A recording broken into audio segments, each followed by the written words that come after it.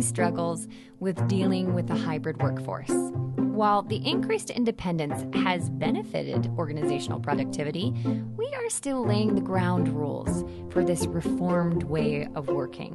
Today, we will discuss the benefits and struggles of increased independence. Welcome to the 90th Percentile, an unconventional leadership podcast by Zenger Folkman. Each week, using over 1.5 million global assessments of leaders, we analyze different leadership traits, trends, and what it really takes for leaders to get to the 90th percentile. I'm Brianna Corn, and joining me today is my father and renowned psychometrician, Joe Folkman. Hello, Bri. Hey, Dad. So I hear you have a good John Doe story for us today.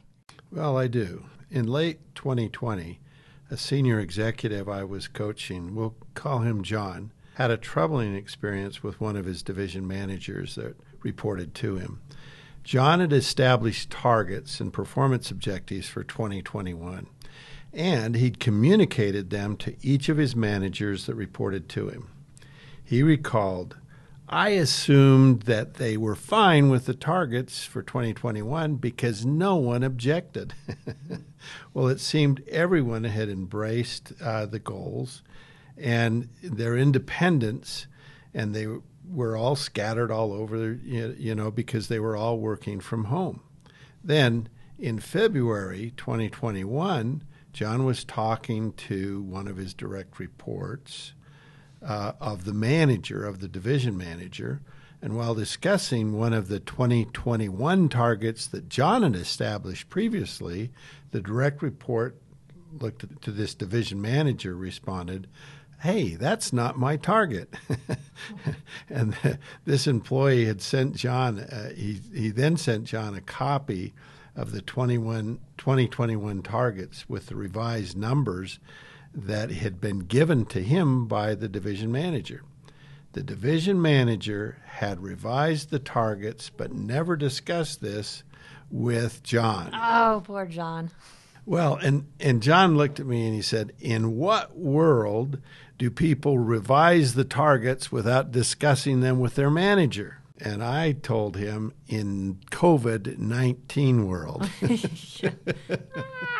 You see, you haven't seen him or talked to him in the last, well over a year. And so who's the boss? Yeah, that's a good question. So John is not the only one who struggles with this hybrid learning curve. When you have not seen your senior manager face-to-face for over a year, the question is, who is the boss? A majority of the administrative and managerial workforce was sent home last March and told to figure out how to get things done remotely. Now, the miracle is people figured it out and things got done quickly, and more than a year later, the results are mostly impressive. The majority of organizations have increased productivity and, they've improved rather than decreased. In addition, engagement and morale has increased with people working from home. And when we ask people if they want to return to the office, surprisingly, the majority want to continue working from home. Well, that's true for our employees here.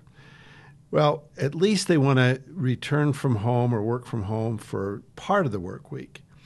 On the other hand, some of the employees are so committed to working from home that they say they'd rather quit than change and work from the office. Yeah.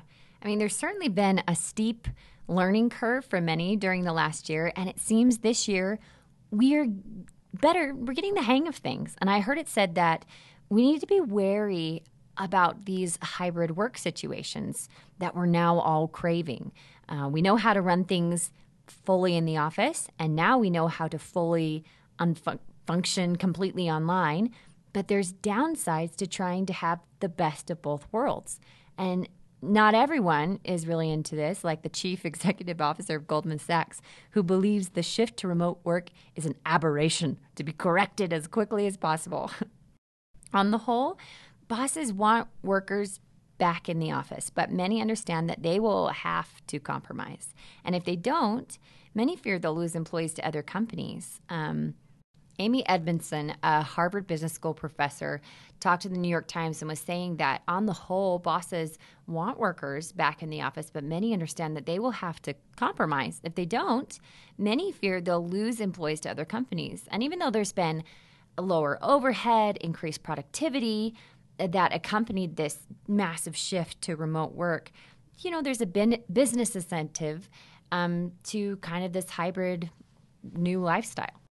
There really is. I mean, I was surprised when I looked at my data, and I found that in our data, we had seen a substantial increase in engagement during the pandemic, and that's opposite of what people think. Now, some firms or some companies have reported a lower engagement, but on the whole, most people have seen an increase in engagement. In fact, I just looked at some data yesterday from a firm that it was really struggling before the pandemic, and they showed a substantial increase.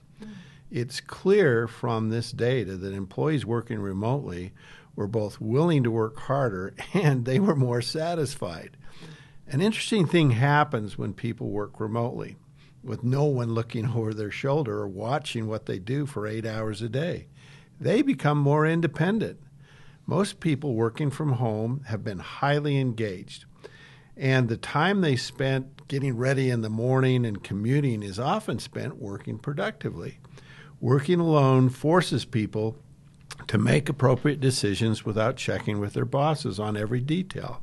Most people working from home feel like they will hear about it if they overstep their boundaries on decision-making authority. And I guess Except for John. Well, yeah.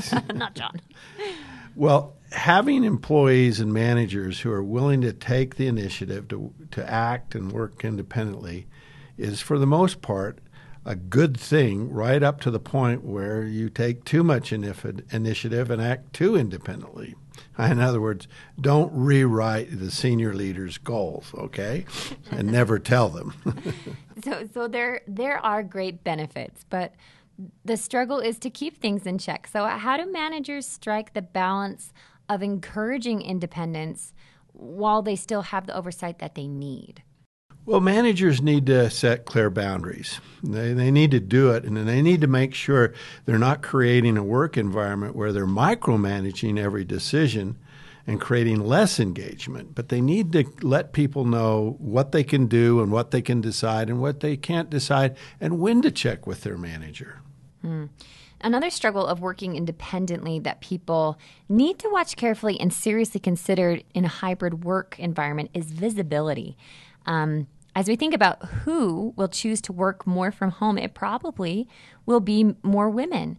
And that might create more of a diversity crisis than we already have. Also consider that when a meeting is over and everyone closes their laptops, that the people who are there in the office still continue the conversation. They might even go to lunch. Many have brought up that with hybrid, they may not be assigned workspaces, but instead they'll have shared spaces, and that could irritate people. And what happens if the days you pick to work in the office are not the same as the days your colleagues that you want to meet with select? There's a lot that can go wrong.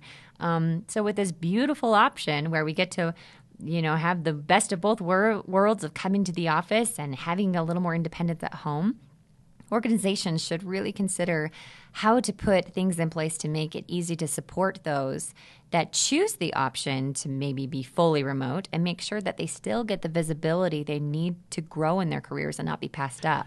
Yeah, I think some people want to return to the good old days. But the reality is we've opened Pandora's box, and in many ways, many people like what came out. Most people crave to act independently and to take the initiative. In his book, Drive, The Surprising Truth About What Motivates Us, Daniel Pink breaks down motivation into 3 factors: autonomy, which is independence, mastery, and purpose. These 3 elements are all needed for people to successfully work remotely. The shift from office work to working remotely is generally one of the most positive outcomes for both employees and organizations. Organizations may want to be careful not to attempt to fix something that is not broken. And leaders need to make an extra effort to reconnect with their employees and make sure there's consistent communication and agreement on goals, objectives, and outcomes. In other words, people need to be clear about who's the boss, and the bosses need to realize that increased autonomy drives up employee motivation.